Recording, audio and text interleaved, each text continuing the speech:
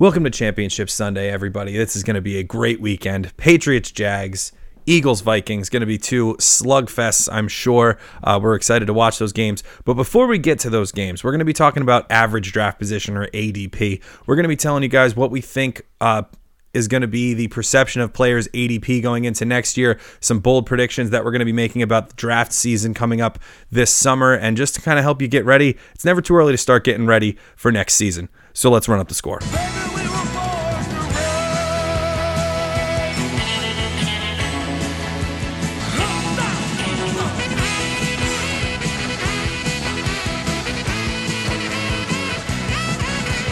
You're listening to Run Up the Score, a fantasy football podcast.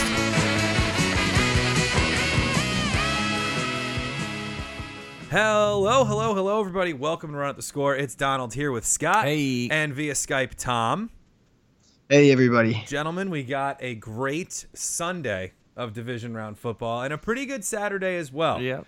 So we've got Patriots hosting the Jags. We've got the Eagles hosting the Vikings. We're going to get to the previews of those games towards the end of this episode. But right now, we're really starting our not so heavy lifting, but we're definitely starting to break a sweat looking forward to draft season over this coming summer. And we're going to be taking a look at the effects that some of the things that were interesting about ADP this year. Yeah, it's one of the most important things of the draft is how your league has ADP set up. It sounds a little ridiculous, but that's really how the draft tends to go, especially when it's not experienced guys. Yeah, and it's absolutely true. And this is not information that we are keeping from the public. You can go to Yahoo. That's what we're using. That's the information that we're using. That's what we're going with. So you can certainly go look this up and make some conclusions of your own. Let us know what you find at RutsFF. We're interested to find out about this just as much as you. So we're going to talk a little bit about just some conclusions that we came to about this year's draft season. Starting with the wide receiver position, we presented some statistics over the past couple of weeks about how the wide receiver position was pretty inconsistent this year. But Scott, you kind of found some things that people really need to understand going into next year's draft. Yeah, I think it was just a little overrated. You know, I think last year you saw so many receivers have big seasons, and there was a little bit of bias in there that these receivers were just going to be able to do this again. People were going to be able to produce at the level that they had again. And, of course, injuries plays a factor, but even non-injured guys that you were forced to kind of trot out every week were like Mike Evans, Jordy, Amari Cooper, T.Y. Hilton, Terrell Pryor. These were all guys ADP in the first 3 rounds that you burned a pick on thinking they were going to be this amazing receiver. And then, you know, if you go and look at some of the other values, like Devin Funchess was barely even drafted in leagues. Robbie Anderson was barely even drafted in leagues. So I think receiver was just a little overvalued, and I think the ADP of all these receivers being in the top is what affected that. Yeah, and what I love that you mentioned, Scott, it was all about that name recognition with these guys. You know, you were taking Mike Evans thinking you can start him every week. Right. He was not an every week starter by any stretch of the imagination towards the end of this season. If there were people that cut him, they probably could have done so pretty reasonably by the end of the year. This is a guy who didn't produce his first 100-yard game until week 16 or 17 this year, which compared to last year, he was going like 5 straight weeks with 100 yards or a touchdown. It was crazy. Jordy Nelson, losing Aaron Rodgers was a big part of Jordy Nelson's regression, but so was his own regression. He just did not get it done in ways that needed to be happening. Amari Cooper, we thought he was going to make a third-year leap. He took a huge step back, basically to rookie year numbers for him, or maybe even below that.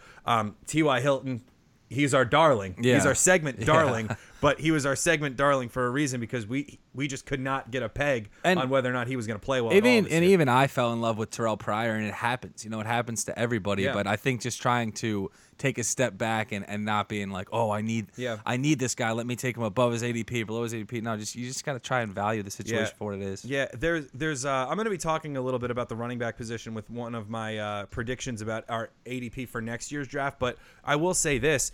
What a lot of people went into drafts thinking is they can stack their first 3 receivers and then pick any 2 running backs, or pick a bunch of running backs and just play matchup based. And that's just not how the running back position played out at No, all this year. it was actually vice versa, really. Yeah, we had a lot of studs who are coming up, and I'm going to talk about that when we take a look at next year's early ADP projections. But in the meantime, we've got a couple of things that we need to talk about with quarterbacks as well. Or Tom, anything you wanted to talk about with the receivers before we move on? Well, I was going to say that, Mike Evans, right? He has 0 games where he had multiple touchdowns, which is basically going to be wind up being a career outlier for Mike Evans, right? He's still going to go really high in drafts, and he's still going to have those big games in the future, but we just didn't see any this year, be it because of the Jameis Winston injury, and then maybe they definitely did have no bye week. You know what I mean? Right. They had it in week 1. So there's a couple contributing factors to why things didn't go so great. But, I still believe that he's a bounce-back candidate. T.Y. Hilton, a big bounce-back candidate once you get Andrew Luck. Some of the other guys, Terrell Pryor, a little bit more scary, but once you dig into that, you see that he was playing hurt. So there's going to be hope for these guys going forward. Obviously Jordy Nelson's much better with Aaron Rodgers, but we'll see if he even remains on the team. So it's all about paying attention and throughout the offseason becoming the gatekeeper of your own internal ADP and remembering how you felt at the end of this year and trying to reconcile that with how you feel going into the next. I agree, Tom. That's a great point to bring up because it really seems like, there were a lot of these receivers, it was just their situations that betrayed them. And for Amari Cooper, it was his hands that betrayed him. And for sure. For Terrell Pryor, I think was it his hamstring or his ankle? His ankle betrayed him. He was hurt, playing hurt all year. But speaking of situational factors, Scott, you had another thing that you wanted to talk about with the quarterback position. Yeah, the quarterback position was really interesting. When you dig into the ADP, you saw a lot of guys go in the top 10 picks that had, I guess, we'll call it questionable situations around them. Like Matt Ryan loses his offensive coordinator.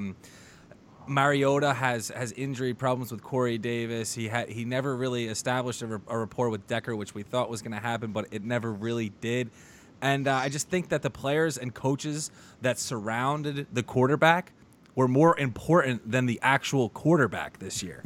And, teams like Jared Goff goes from a complete joke to one of the best quarterbacks you can start every single week. You see Blake Bortles go from, this garbage offense that he was just hoping to score points and blow out minutes to a real legitimate offense that he is actually a pretty big part of. And there's more examples than that, as you go down the list. I could even throw in Carson Wentz there for you. Because, that's a great one. There were a lot of reports, and it was coming up now because the Eagles got that huge win in Philadelphia on Saturday. People were calling out Doug Peterson before the season started. Is he the guy to pull this team together? Maybe he lost the locker room a little bit towards the end of the year. Is Carson Wentz really all he's cracked up to be?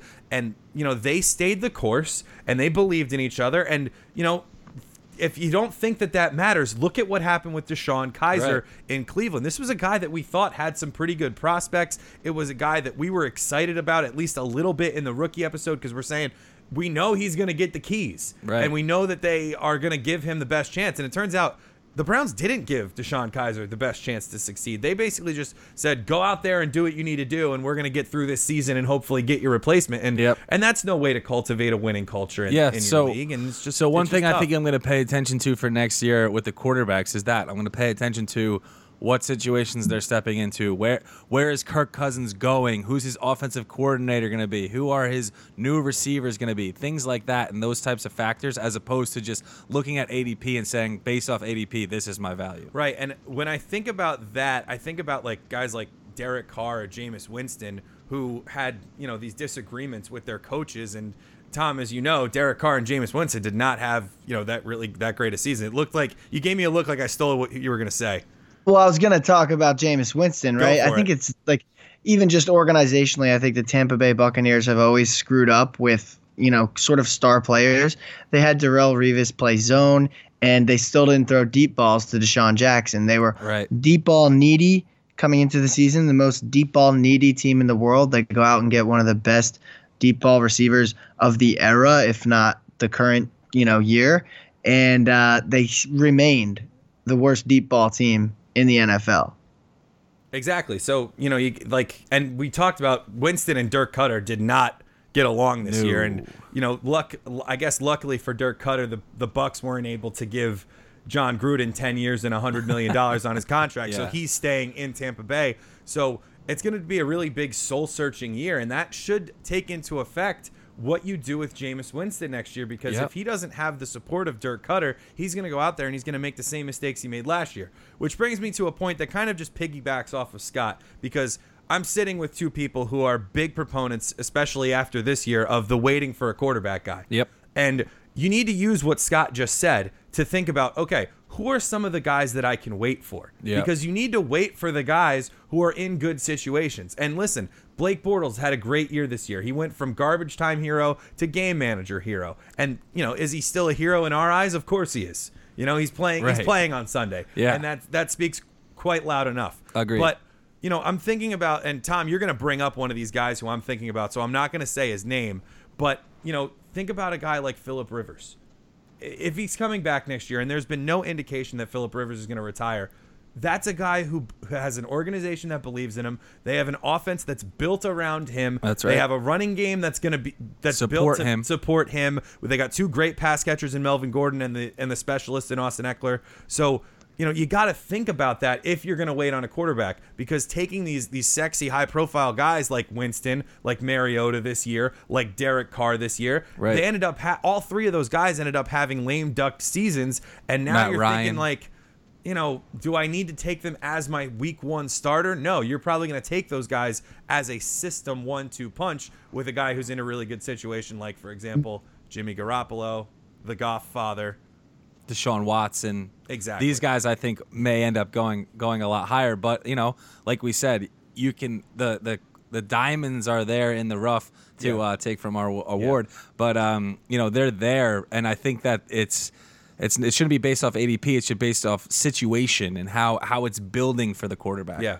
And then, of course, there's always enough quarterbacks in the draft lobby that you can go for someone who's a streamer with upside, right? So, like, maybe they have a good few matchups in the very beginning, but you can see the path where they are going to be your week-to-week quarterback. I'm not anti-week-to-week quarterback, right? But, like, if you're going to be able to get those first 3-4 weeks out of the way with an easy pick late in the draft, and you have that upside built in, then more power to you, because you don't have to harbor another quarterback. You can go out and get more position players. And we know that harboring position players is the way to go.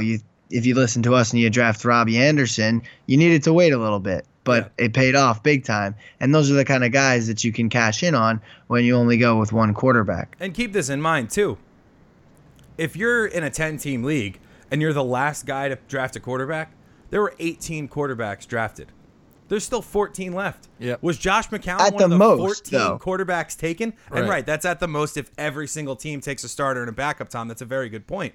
Like, there's going to be guys out there. And for me, I'm a panic guy. I'll put my foot down and say I'm the type of guy who I'm like, if I don't have like my starting roster filled by round 10, I get a little freaked out.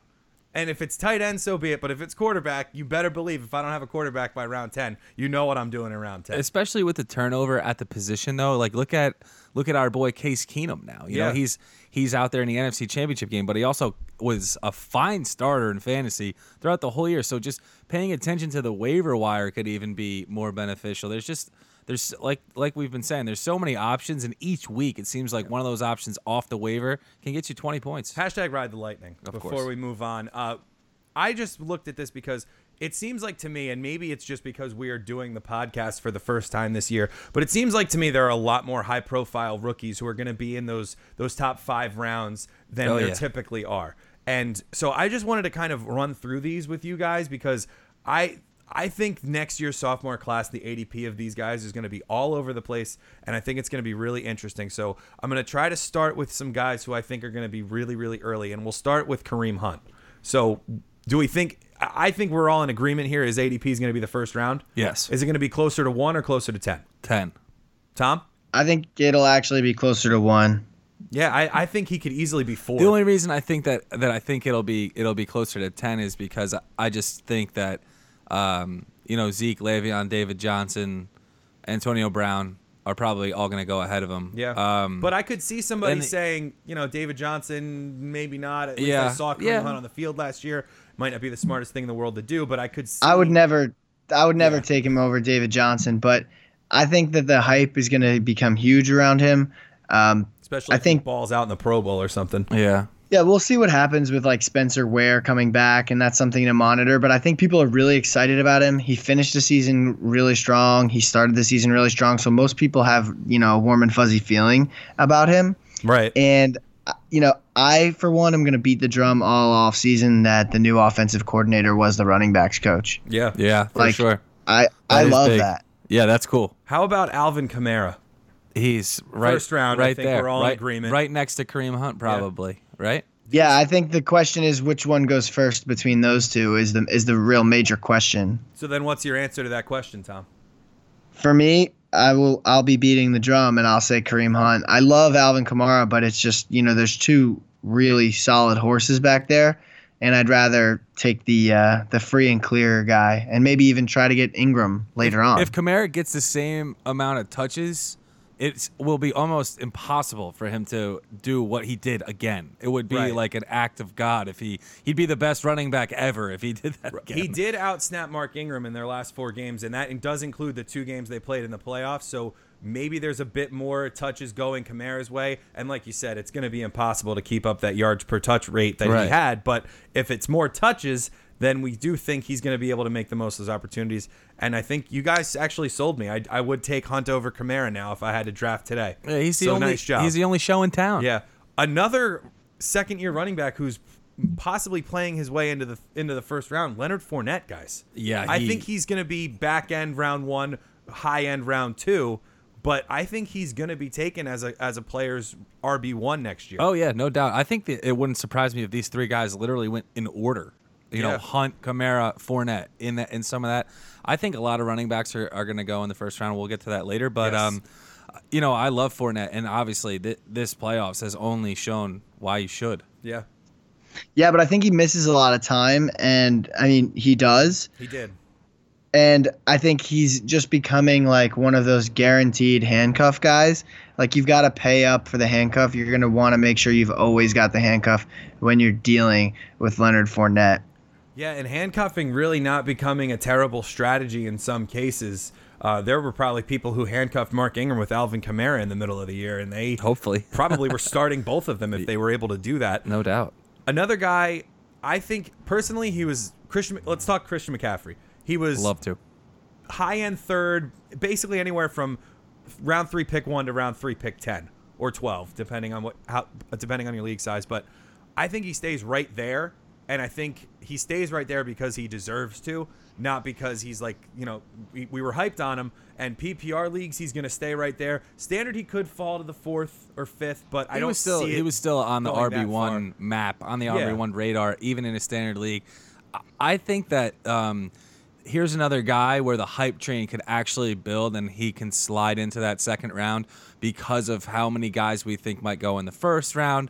With Norv Turner as his new offensive coordinator, everyone's seen how well he's been able to use running backs, especially one as talented as McCaffrey. You got to assume he gets more carries at some point. Maybe Stewart not being there. There's a lot to be said for McCaffrey's situation. I think he's like a guy to monitor, but in that second, third round range, I bet. Tom, I'll swing it. Go ahead. Yeah, I agree. I like the guy a lot. Swinging it to me is a nice verbiage when you're talking about McCaffrey. Well, I was going to pose this question to you, Tom. Full point PPR, would you take Christian McCaffrey in the second round next year? Probably not, because I'd like to say that I'm picking a running back in the first round. Like I'm already locking up an elite one. But let's say I went 2 really strong wide receivers, then I wouldn't be against taking him. All right, let's say I took 1 wide receiver, I guess because I'm in the second round, right? So duh. I wouldn't be against taking him, but I would have to really be sure of what's coming around on the 3rd pick. Yeah. Okay. Interesting. It kind of popped in my head when Scott was talking about it because he said he could slide in the second round. I think full point PPR, he's worth a look if you're going to go running back, because I don't think you're going to be able to depend on Christian McCaffrey as an RB1 next year yet. but he could get there in the next 2-3 years. I think sure. he had such a good season, and I think even while we were watching the games, we felt like there was still more to be had. There was still an untapped potential that he didn't even reach this year, catching 80 balls, 1,000 total yards, and 7 touchdowns, or whatever he had. Yeah. Let's go to a running back who probably would have been in the conversation with all these other guys had he not gotten hurt. What are we going to make of Dalvin Cook next year? Oh, that's going to be tough. He looked great, and then he got hurt, and then Latavius Murray and Jerick McKinnon together looked great. So is there going to be an odd duck out in that backfield? Are they going to split carries between all three of them? I don't know. I think McKinnon is a free agent this year. I'm not 100% sure. So. His contract is up, yeah. Yeah, so for Dalvin Cook's sake, hopefully McKinnon leaves. Yeah. Or else he's going to be stuck in what I think to be a three-headed monster. Because look at Minnesota, man. They're good. Yeah. They're good with Murray. They're good with McKinnon. And they were good with Cook. Yeah. And I just think that they're kind of like a machine right now. They got a lot of positivity going. And this is another one where it's a long game because we got to see how he recovers too. Yeah. Dynasty leagues are still picking him up. Yeah, for sure. It's not like he's an expensive contract that's going to be bogging them down either, right? So let's say they win the Super Bowl and Jerick McKinnon goes buck wild in it, so they've got to pay him. They can just keep all three of them, and it doesn't really matter to them. It's not a big stressor for them, especially if they're going to go with Case Keenum. They have all these built-in cheap options if they wanted to keep the band together. Exactly. Diggs on a 4th-round contract. Yeah, crazy. I'm going to pose this. Oh, wait. I was going to ask you guys a question about. I'm going to pose this question to you guys. You don't have to answer it right now because it wasn't on our list. But if Jerick McKinnon moves on to a new team, what team would he go on that would cause his ADP to rise the most? Wow, that's tough. It would be cool if he did a swap. Well, not a swap, but if he wound up in Tevin Coleman's place once Tevin Coleman goes and gets paid somewhere else, because he's like a cheaper Tevin Coleman. I like that. But obviously he'd have to go somewhere where he can be the pass catcher. Like if there's an insanely good bruiser there already, then he's going to be amazing. If he went to the Seahawks, I would really like that. How about Tampa Bay? Tampa Bay could be a good fit for him. Yeah. I mean, they've played the Charles Sims game for a really long time. I mean, Doug Martin, old, unreliable kind of thing. So I'd feel comfortable if they ate what they owe him.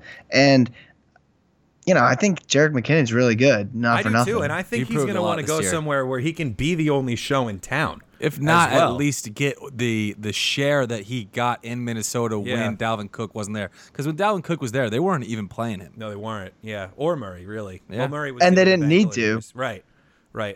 So, believe it or not, that rookie class focused mostly on running backs. It was a really bad year for wide receiver, although we did get Juju Smith-Schuster. Right. He's going to be the only proven commodity from this wide receiver class. We never really saw John Ross get off the ground. We never really saw Corey Davis get off the ground until he posted 2 tutties against New England on Saturday. Right. So I think, to me, Juju is going to be the only sophomore wide receiver with an ADP above the 10th round. Oh, yeah. But my question, I guess, to both of you is, how high is he going to go? He's going to go so high, I think. Is he going to be the 6th round like Martavis was this year? Yes, I think so. Maybe even higher because he's so likable. So there's going to be someone in your league that just really, really likes Juju. Someone who uses Twitter a lot and sees how funny he is and, people who fall in love with his celebrations and stuff. I think he's going to be one of those really, really trendy guys that gets a huge upswing, especially if you start hearing about, potential Le'Veon Bell problems. Maybe we see some people thinking, Juju's going to get all these targets now. He's going to be awesome. That's how it builds. Yeah, we'll have more on Le'Veon Bell's potential holdout later. Wink, wink, Tom. But you're right. I mean, you go to Yankee Stadium and there's always someone in a Steelers jersey there. So there's probably a Steelers fan somewhere in your fantasy football league, and he's going to want Juju because, he's the bright, shiny new toy that Big Ben hopefully is going to stick around and use. Always a second receiver that someone drinks the Kool-Aid on for the Steelers. All right, so the only other pass catcher that I want to talk about is Evan Engram. He posts a top 5 scoring season for the tight end position. Really shattered the expectations of rookie tight ends going forward. But what is his ADP going to look like in the summer? I ran a poll about that on Twitter a while ago, but that was also when he was that was producing. When Evan Ingram hysteria was going on in this house. Yeah, that was when it was in full swing, and he did die down a little bit, and he's also going to lose his quarterback. So while I pull up these results, we got to basically temper them because I think Tom thinks that his quarterback's supposed to be Geno still, though. Yeah. I mean, Evan Ingram owners should wish it was Geno. He played great in the game Geno started. I think his ADP is going to be too high. I'm going to come out and say it right now, and I think he's going to flat out disappoint. Yeah, because I think the problem is they went to him out of necessity. Yeah. They didn't have Odell or Shepard. They literally had no one else to throw the ball to. Yeah. So did he do well? Yeah, of course. Is he good? I do think he's very good. But it's just not feasible that he's just going to be like, no, now that Odell's back, we're still going to target Evan Ingram a ton. It's just not going to happen. And we've also got Matt Patricia probably coming in to coach the Giants next year. I heard it was the Lions for him. Oh, right. Pat Shurmur maybe for the Giants. So, offensive mind, well, that kind of just flips what I was about to say in a big way. Shurmur, an offensive mind, could funnel the ball to Ingram, but, I mean, first of all, he's going to need to funnel the ball to Odell Beckham first and probably to Shepard, who definitely proved himself when he came back this year as well. So Ingram, I think you're right. I think because Greg Olsen is going to be falling in drafts this summer, I think, because he was so unavailable and just did not look himself when he came back from that foot injury. I think his ADP falls, and I think someone's going to rise to replace him, and I think it might be Evan Ingram. Yeah, it's definitely possible. So, I would rather have Greg Olsen 100 times out of 100. Evan Ingram, in the Evan Ingram hysteria, finished in that poll with 75% of the vote in rounds 4 to 6. I actually used to joke around, I think I said it on the show, that I wanted to make another poll, which of those rounds. I think back then it would have been more like 4 or 5, and I think now it's more like 5 to 7. I could see him slipping into that back half. Yeah. So if you're really, truly excited about Evan Ingram, I think it died down enough that you're going to be able to get in at an okay price. And he's not going to go ahead of Gronk. He's not going to go ahead of Kelsey. So, if Gronk and Kelsey are taken, that kind of should start the timer in your mind if you're going to try and get him, because the next tight end off the board to me is probably going to be Ertz or Ingram. Yeah, sounds about right. It's definitely going to be Ertz. Yeah. So and then there's one more rookie we need to talk about in terms of his ADP, and it's Deshaun Watson.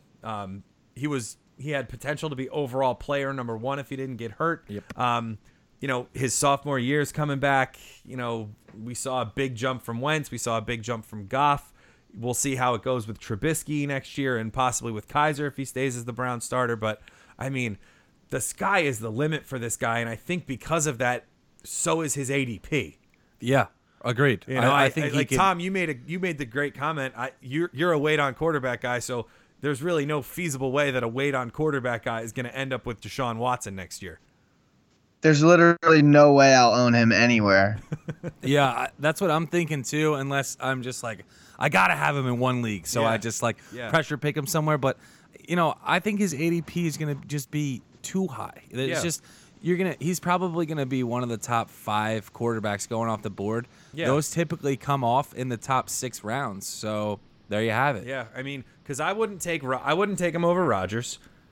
Assuming Brady comes back, I'm not taking him over Brady. Wilson. I'm probably not going to take him over Russ Wilson after what he did. Wentz is going to be interesting. Cam's always a factor. If Luck has a clean bill of health and you're drafting after the preseason's over and Luck looks good in the preseason, he might start to rise. So, do you want to take Watson, who's coming off, his second major knee injury? And granted, he looked great. I want him to be great. Oh, yeah. I'm expecting him to be very good next year, but it's just a matter of, can I get him on my fantasy team? And I don't think so. I think you guys are right. He's going to just be way too pricey for the value that you can get at the skill position. Just like Juju, someone's going to drink the Kool-Aid on him big time and feel like they need to get him based off of that ADP. Right. Well, thank you both, gentlemen, because more than Juju. Yeah. Well, thank you both, gentlemen, because I was very confused. I was looking at the sophomores because really the only sophomore we had to worry about last year was Zeke.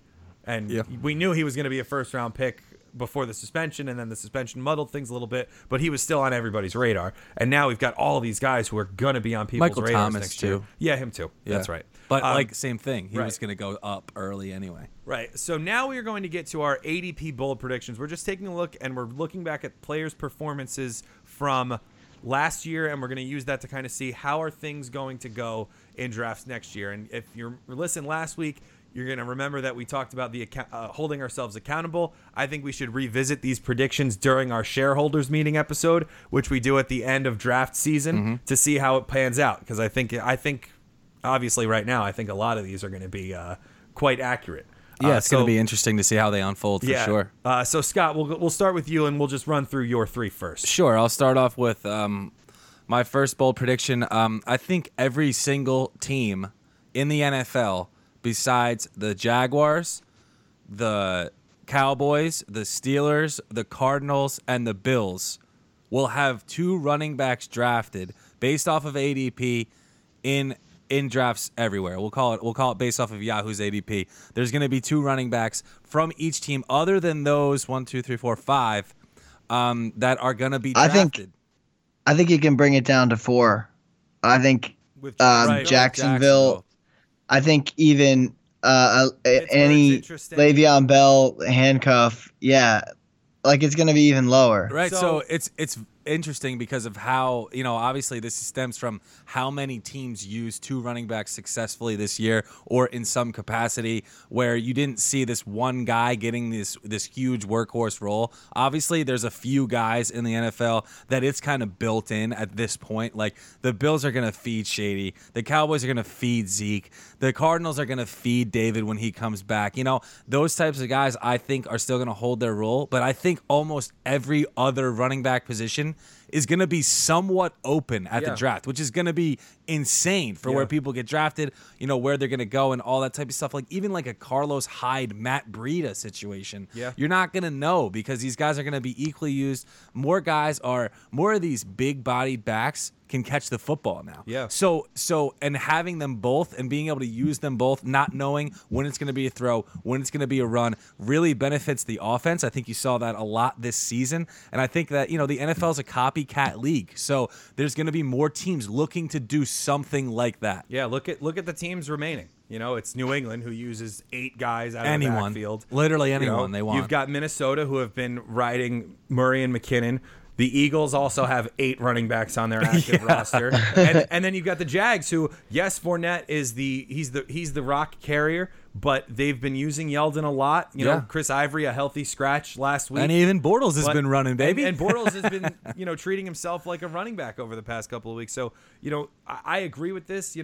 I'm thinking just like Cincinnati, Joe Mixon is going to be handcuffed by Giovanni Bernard, because Giovanni Bernard played extremely well when Mixon was dealing with those injuries over the course of the end of the season. Right. You've got Detroit. They are like the breadwinners of this. There's Green Bay. You're going to have Montgomery coming back with either Aaron Jones or Jamal Williams. Probably both. It's going to be Broncos, it's going to be nuts. There's going to be so Anderson, many. Who they've never. We could literally go through every single team in the NFL. Yeah. Well, we got enough time. We're running short.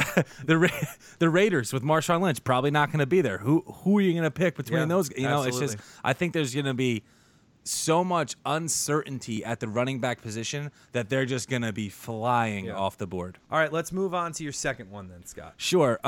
This one, I was kind of thinking, like, what situation is going to be similar to the Rams, where all their guys were basically undervalued and you cashed in if you picked any of their guys.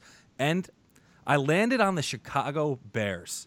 And yeah, that might sound a little, that probably sounds a little ridiculous with how bad they were. But remember how bad the Rams were. They were last in the league in points last year. Now they get a new, fresh offensive mind, Matt Nagy, who just opened up the Chiefs' offense once he got play calling authority in Kansas City. Now he's the head coach in Chicago, and he's got a Tyreek Hill in Tariq Cohen. He's got a Kareem Hunt in Jordan Howard. And, there's these other weapons. My boy Cameron Meredith should be coming back off a torn ACL, Absolutely. who I still believe in. And Kevin White, if you're still a believer. I think that there's options in this offense. Trubisky has ability. He was never really given the chance. I see him making that second-year jump, maybe not a Carson Wentz, maybe not a Jared Goff level, but to the level that you're going to be able to cash in on these other position players because they're all going to be discounted. Jordan Howard's going to be discounted. Tariq Cohen, who knows if he'll even be drafted. We'll have to see how it goes. And the receivers are going to be free. Cam Meredith was basically free this year. Yeah. They're all going to be dirt cheap. Yeah. I like it a lot. The one name that you didn't mention, Scott, and you didn't mention it because he may end up never playing again, but Zach Miller. He actually done, has been posting videos. He's walking again, which is fantastic to see. So we continue to wish him all the best in his recovery. No doubt. That was easily my least favorite injury of the year. Yeah, that's gross. What I thought would be the only incomplete Man Catch Monday, but there was also the Steelers, Jesse James won. So many of those that we probably need to go to Man Catch Monday and What's a Catch Wednesday next season.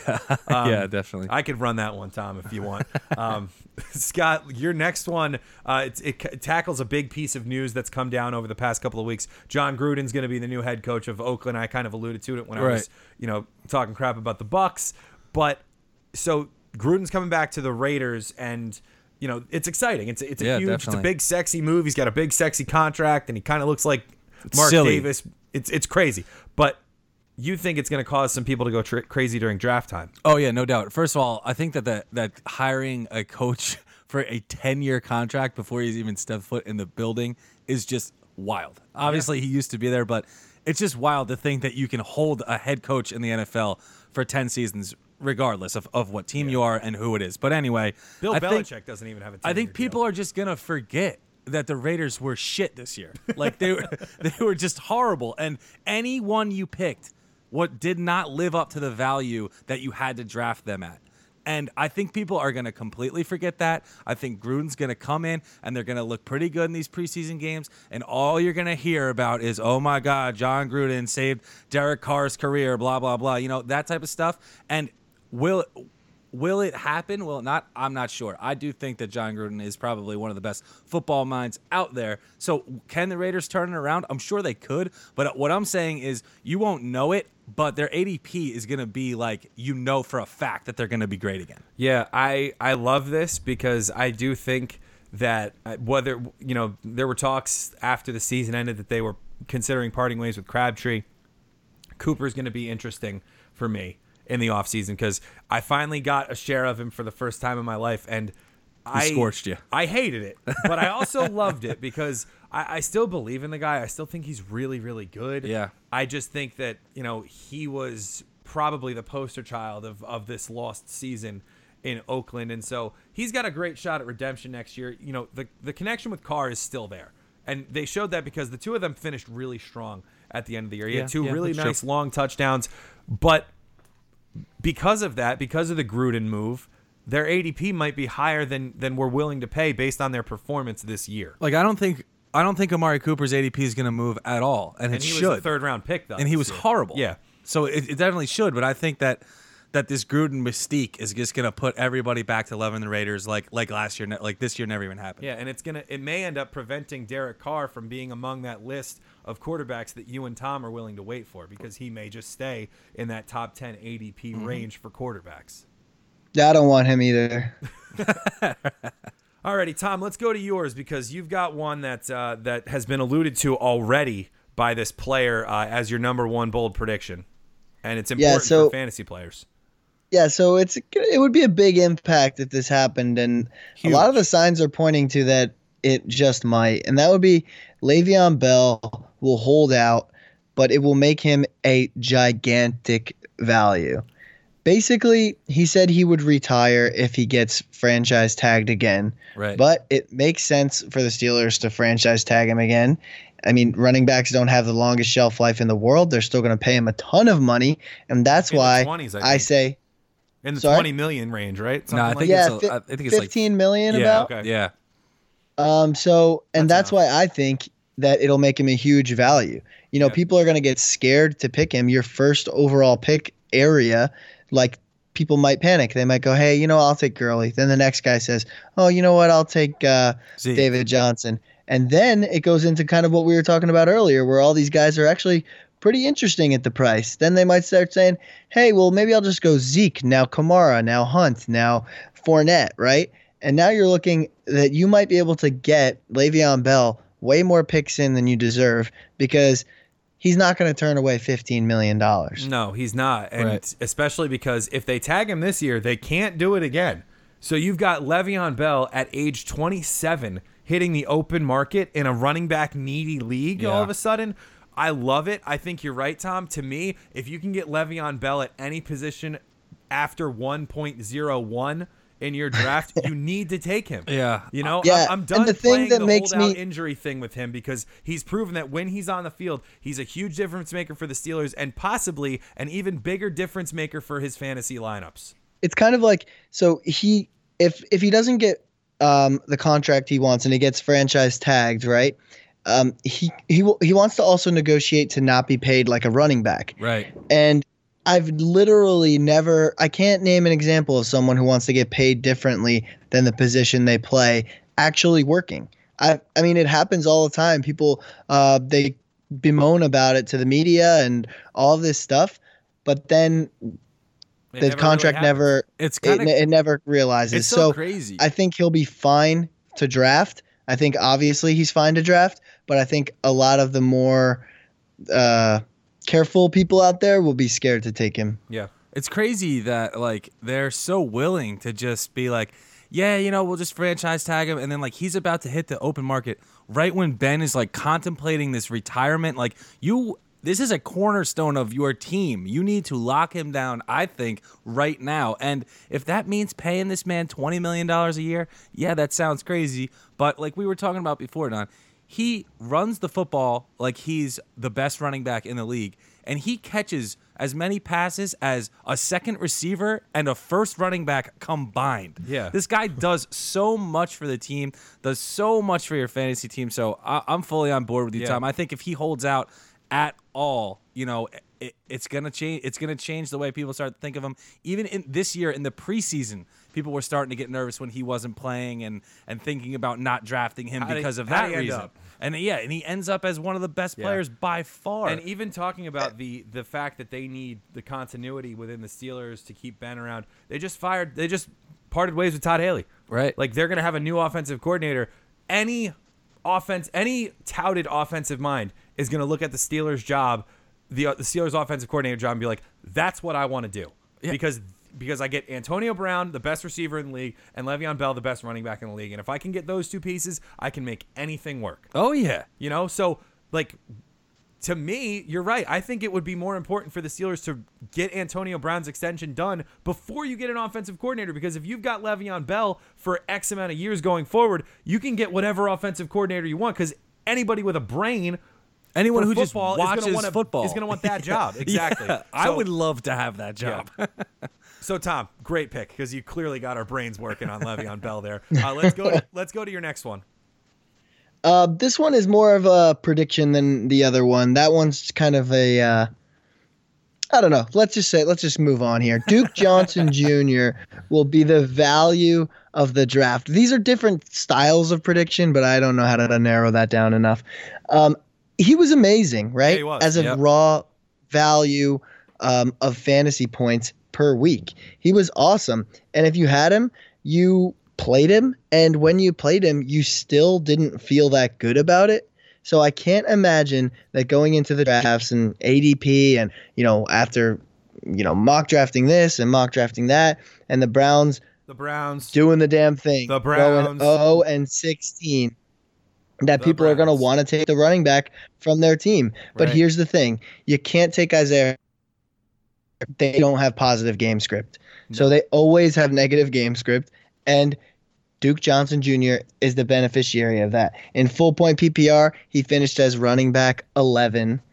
And unbelievable. There were games where he had 10 fucking sorry. 9 catches, and there were times where 10 rushes was the most he got, right? But he basically played you like a wide receiver who also has the chance to get 10 rushes. Yeah. So you can't really think of him as a running back, but the good thing is that you get to put him in your lineup as a running back, where the position is scarce. And the guy finished as a RB1, and I don't think he's going to get drafted as an RB1, not nearly close. Full point PPR pass catching running backs are currency, and Duke Johnson's played like $100 bill this year. I think it's going to be one of the biggest changes in that ADP. Like the guys who, like Tom said, could see 10 carries but will get targets, their ADP is going to climb so high. Chris Thompson's getting drafted, Yeah. Duke Johnson's getting drafted, and these guys I think are going to be drafted higher than they ever were. All right, Tom, let's round it out. All right. And this was the quarterback finally, I was alluding to, and I didn't want to spoil it because I love this call. Yeah, when you were talking about Phillip Rivers, correct? Yes. Well, Don also wanted to talk about Matthew Stafford. And the prediction is I will still be able to use my last pick on Matthew Stafford. For the last 2 years running, I've been able to do this in at least one league. And the guy this year, the reason that this becomes bold is because I don't think anything will change. But this year, the guy had 2 wide receiver ones. Yeah. He had Golden Tate and he had Marvin Jones. Unreal. And the needle isn't going to move. No one cares about Matthew Stafford. They never talk about him in fantasy. A lot of the popular people in fantasy football circles, he's always in the top 12. He has his floor is 12. He finishes as 12 sometimes. But you know what? He goes out there, he plays every single week. He's going to have to sling the ball, and he always does. And he's got 2 top receivers in the lineup. I mean, it's hard to make the case against him. But for some reason, his ADP makes the case against him every time. People don't even realize. They already drafted a quarterback. They already panicked before they realized he was still available. And here I am, cool as a cucumber, taking him with my very last pick of the draft. I love it. Yeah, I think you're right.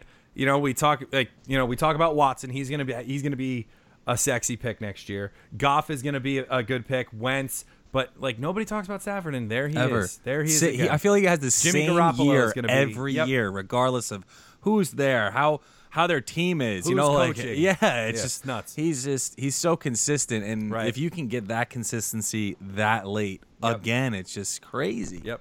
All right, so let's move to mine now. My first one, it's not a homer pick because I don't identify as a Vikings fan, but I'm certainly one now. I want them to. I want definitely to see them rooting for him. And I'm certainly. I just want the home Super Bowl. Yeah. Because that won't get any press coverage either, though.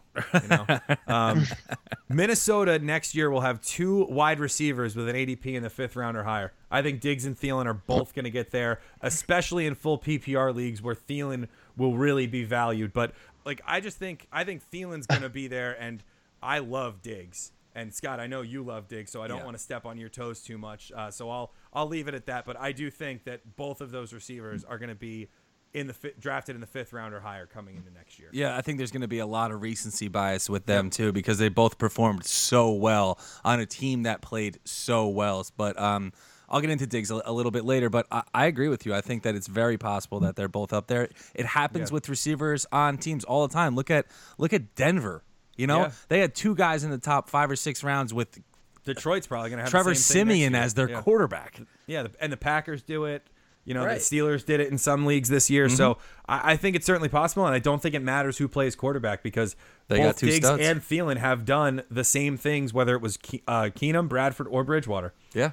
Moving on. For some reason, I don't think I'd feel that good with Keenum that high. I mean, not Keenum, with Thielen that high in my lineup. Well, I mean, 4th round, you're probably taking him as your second receiver, and I think that's serviceable. I don't know.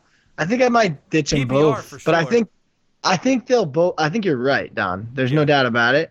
But I also think that I'm a little more scared of them. Okay, fair enough. All right, my next one. Drew Brees will have an ADP as a top 5 quarterback yet again, even though he didn't finish there this year. He was QB9 this year. Mm-hmm. So I do think the name recognition is going to be there. He played a lot better in the postseason, so maybe the recency bias we start to see. But I do think he's going to be one of those first 5 QBs taken.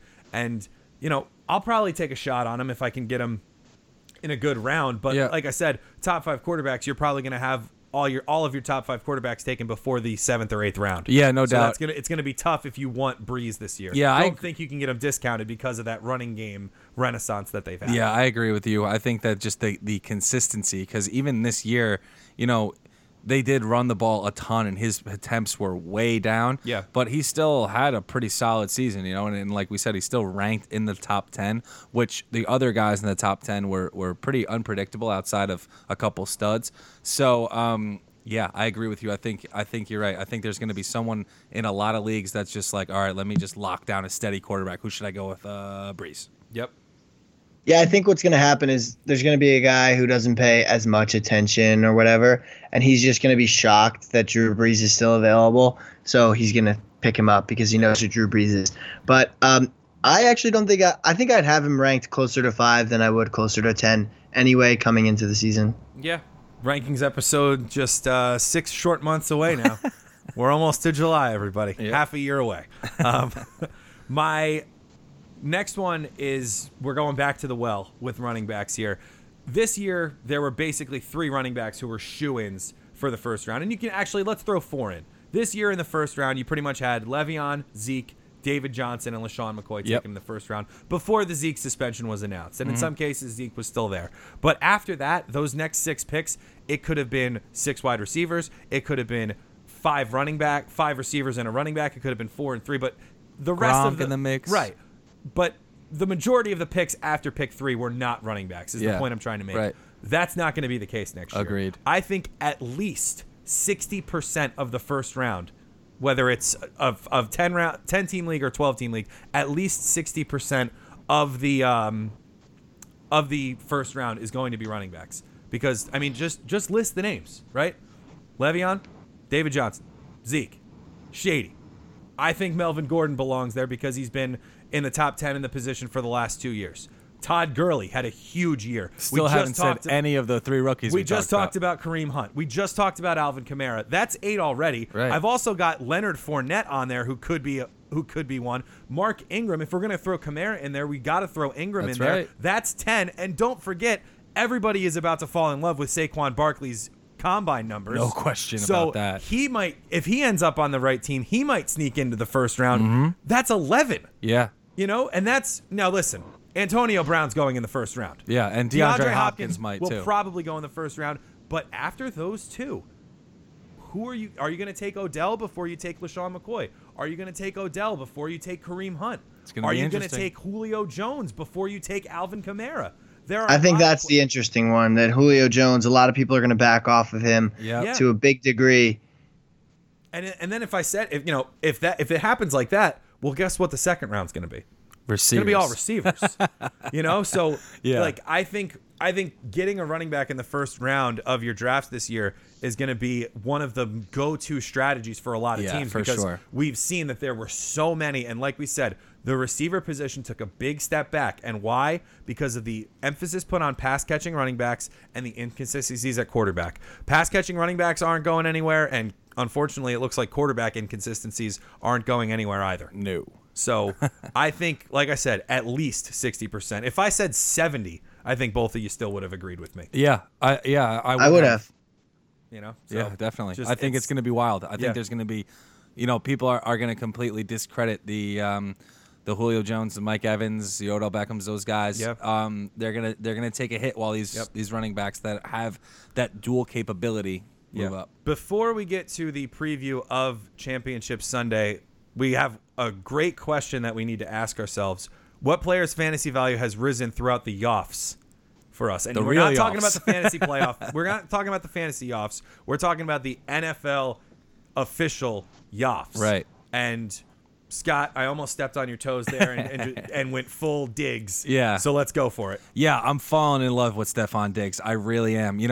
For us, especially because we're an East Coast team, I really don't get to see Minnesota play a lot. Yeah. So when I'm watching these games, I'm looking at Diggs and saying, like, wow, he's literally just as open as Adam Thielen is. Yeah. He has the hands, the speed, the jumping ability that you saw on that last play. Granted, he probably should have gotten hit by that safety. He still went up and got it, turned around, and as he's booking the end zone, I'm saying to myself, I am drafting this guy next year. Yeah. There is no doubt about it. I think that he caught 8 touchdowns in the regular season. He's got 2 in the playoffs already, and it was a down reception and yardage year for him. I can easily see him, whether it's Keenum, whether it's Bridgewater, or whether it's Bradford, going right to what Adam Thielen did this year. I think that he is one of those guys who is going to go a little later. He might not be in that top 5 ADP like you said, but in that WR2 range, that could explode next year. And that's you could argue that the ceiling for Stephon Diggs is a lot higher than what Thielen did this year because he does have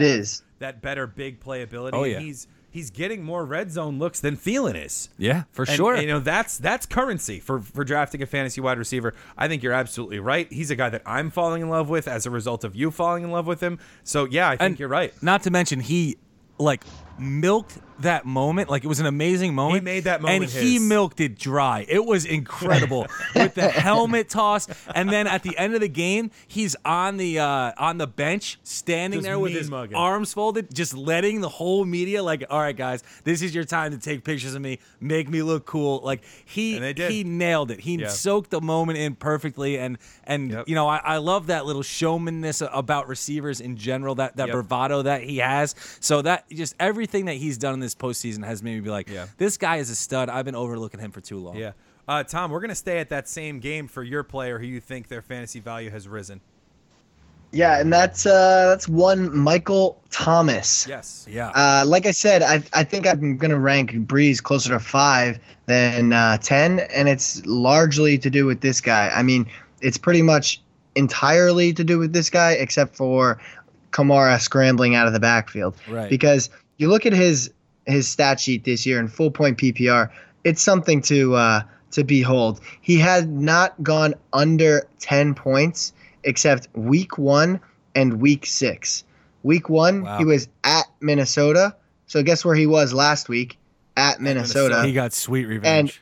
And he did just fine. Yeah. I mean, he made Xavier Rhodes look like a little boy. Xavier Rhodes had to go to the tent and recuperate from the beating that Michael Thomas was delivering. So the only other cornerback that shut him down really was Slay of the Detroit Lions, and we all know he's a quite serviceable cornerback himself. And Detroit got gashed on the ground. I'm sure if you looked at the box scores, Mark Ingram and Kamara had a field day that game. Yeah.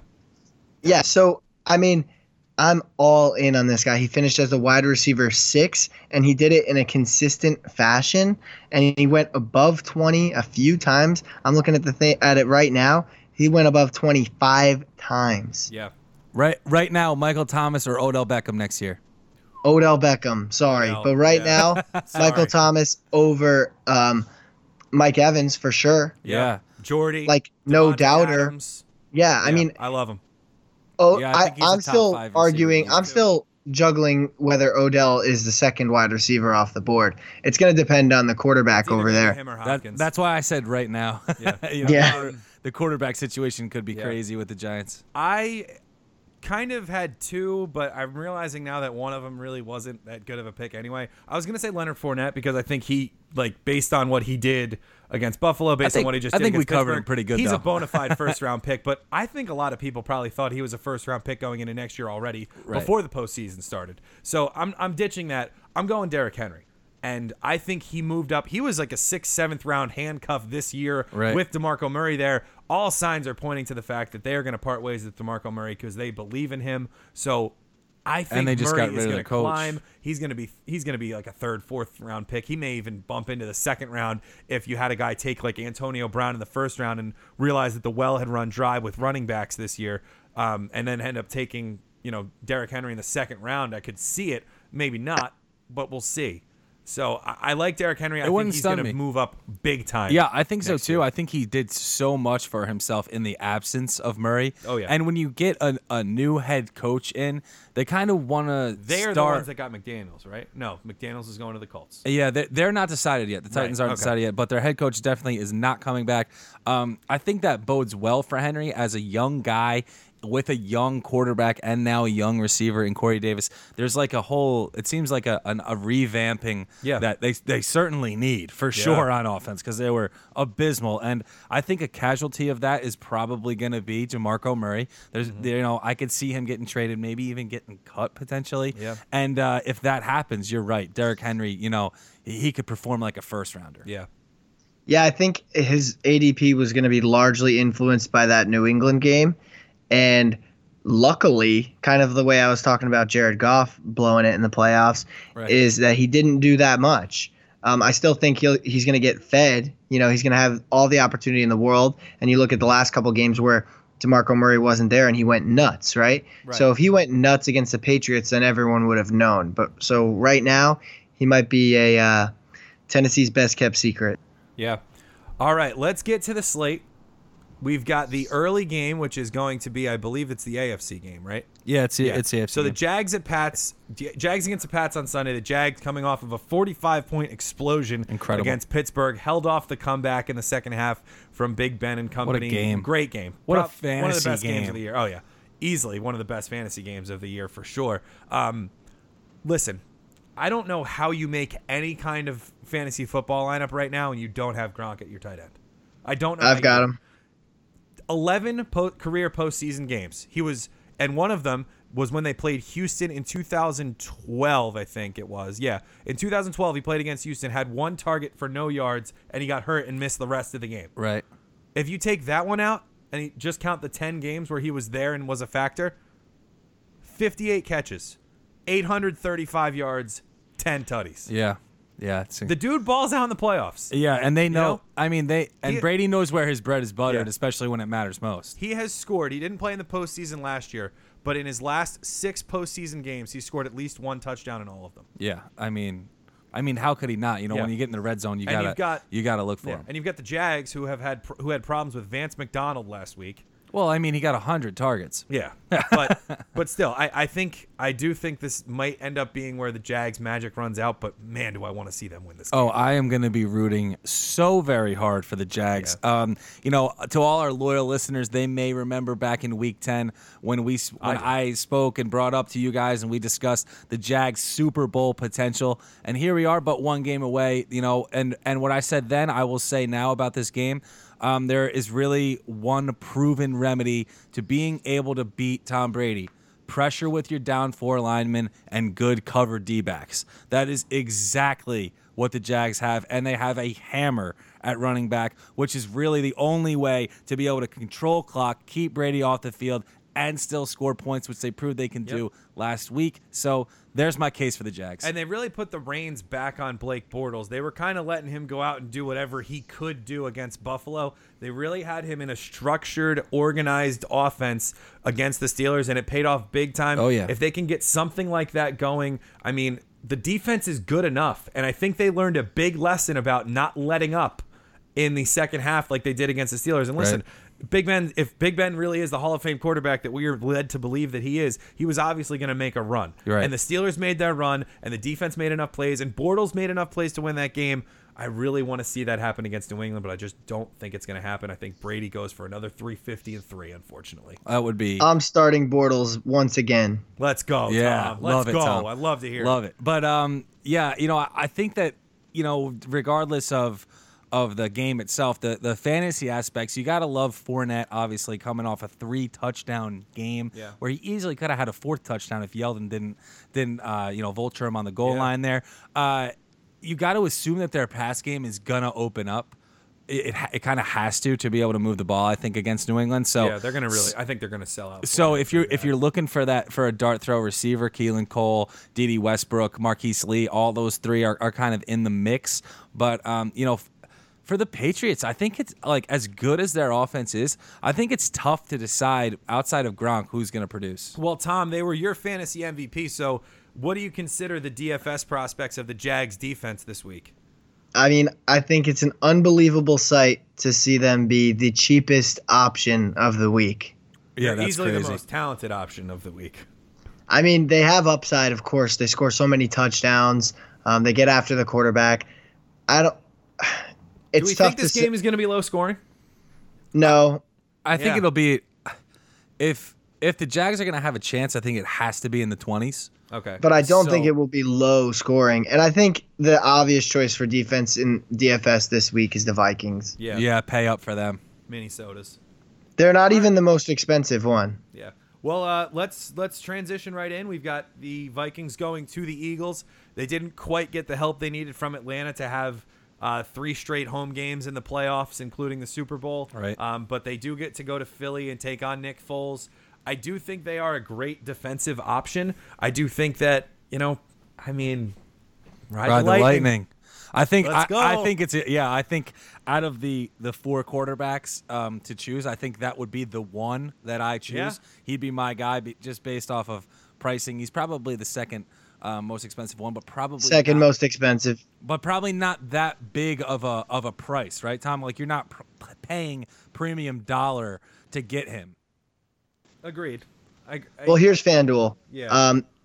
Tom Brady 9,000, Case Keenum 8,000, Bortles so 7,600, Foles 7,100. So Okay. 8,000 definitely isn't cheap, but Here's the thing, though, Scott. Sorry to cut you off, but No, go ahead. even when he is relatively expensive, and even when you're going for studs here, this is almost like a Monday and Thursday contest that I play this a is a lot tough week. during the regular season because there's only 4 teams, right? Right. So you'll make a lineup and you'll be surprised with how much money you have.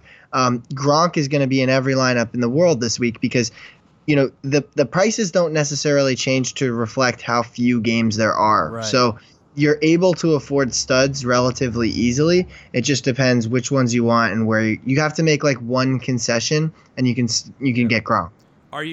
Are we forced to decide between Diggs and Thielen for Minnesota's receivers? No. I wouldn't start both of them in my lineup. Okay. But I am currently. Yeah, I don't think I would start both of them in my lineup. That's a little risky, Yeah. but I think they're both as good options. It's not that as you crazy can to get me. this week. I guess when you think about it, they're like 2 of the better options that you can actually have this week. I think Cook's Yeah, gonna because- have a tough time. Yeah. Well, because you're going to assume that Blake Bortles is not going to light the world on fire through the air, Right. and you're going to assume I am. that the Jacksonville defense and their defensive backfield shows up. And So it's a Minnesota's. lot of that game. Yeah, and Minnesota's as well. So it is tough. The guy that I'm going cheap on is Keelan Cole. Right. Okay. Yeah, so you had the same thought as me. Like, one of these receivers, if the Jags are going to have a chance, one of these guys is going to have to step up. I'll tell you what, I went with Danny Amendola last week, and it really paid off. Yeah, Do we that's a good Do we call. see that path being followed again I- for New England? Honestly, it wouldn't surprise me if Yeah. he got a lot of targets.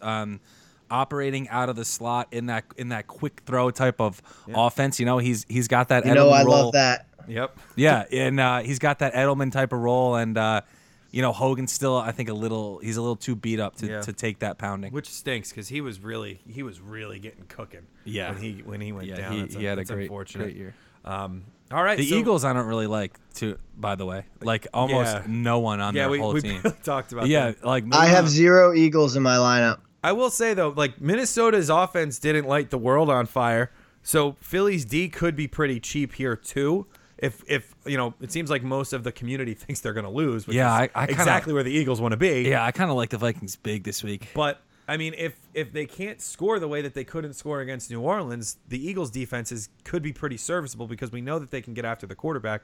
I don't think Keenum makes enough mistakes that there'll be a huge big play Right. potential. But if you're looking for like a solid, if you don't want to take the chance that you play the Jags defense and they let up 34 points again, And their game plan now is to win close. Yeah. They're not acting like they want to win ugly. They want to be the Titans. right. They're not acting like Nick Foles is going to average the 30 points per game that Carson Wentz did. Really. Right. So they're leaning on that defense and they're trying to play closer games. And I think that this matchup is really not good for them because No. that's how Minnesota likes to play too. And I think that they're just better at it. Right. Okay. Well, that'll do it. Enjoy Championship Sunday, everybody. We are going go to Jags. be back. We're going to be back at some point before the Super Bowl, but we're not exactly sure when. We may come back if the demand for a Pro Bowl episode is warranted, but if not, we will definitely see you before Super Bowl Sunday to break down the Super Bowl, not just of fantasy football, but of actual NFL football. Enjoy the games, everybody. Hit us up on Twitter at RutsFF. You can find Tom at HillierFF. Scott is at WagsFF. I am at Why So Serious. You can also hit up our Instagram at RutsFF as well. We will be on there giving you some things to look forward to throughout the 2-week layoff of football that we have because you can't really label the Pro Bowl football anyway. No. But we will see you before then. Enjoy the games, and until next time, keep scoring.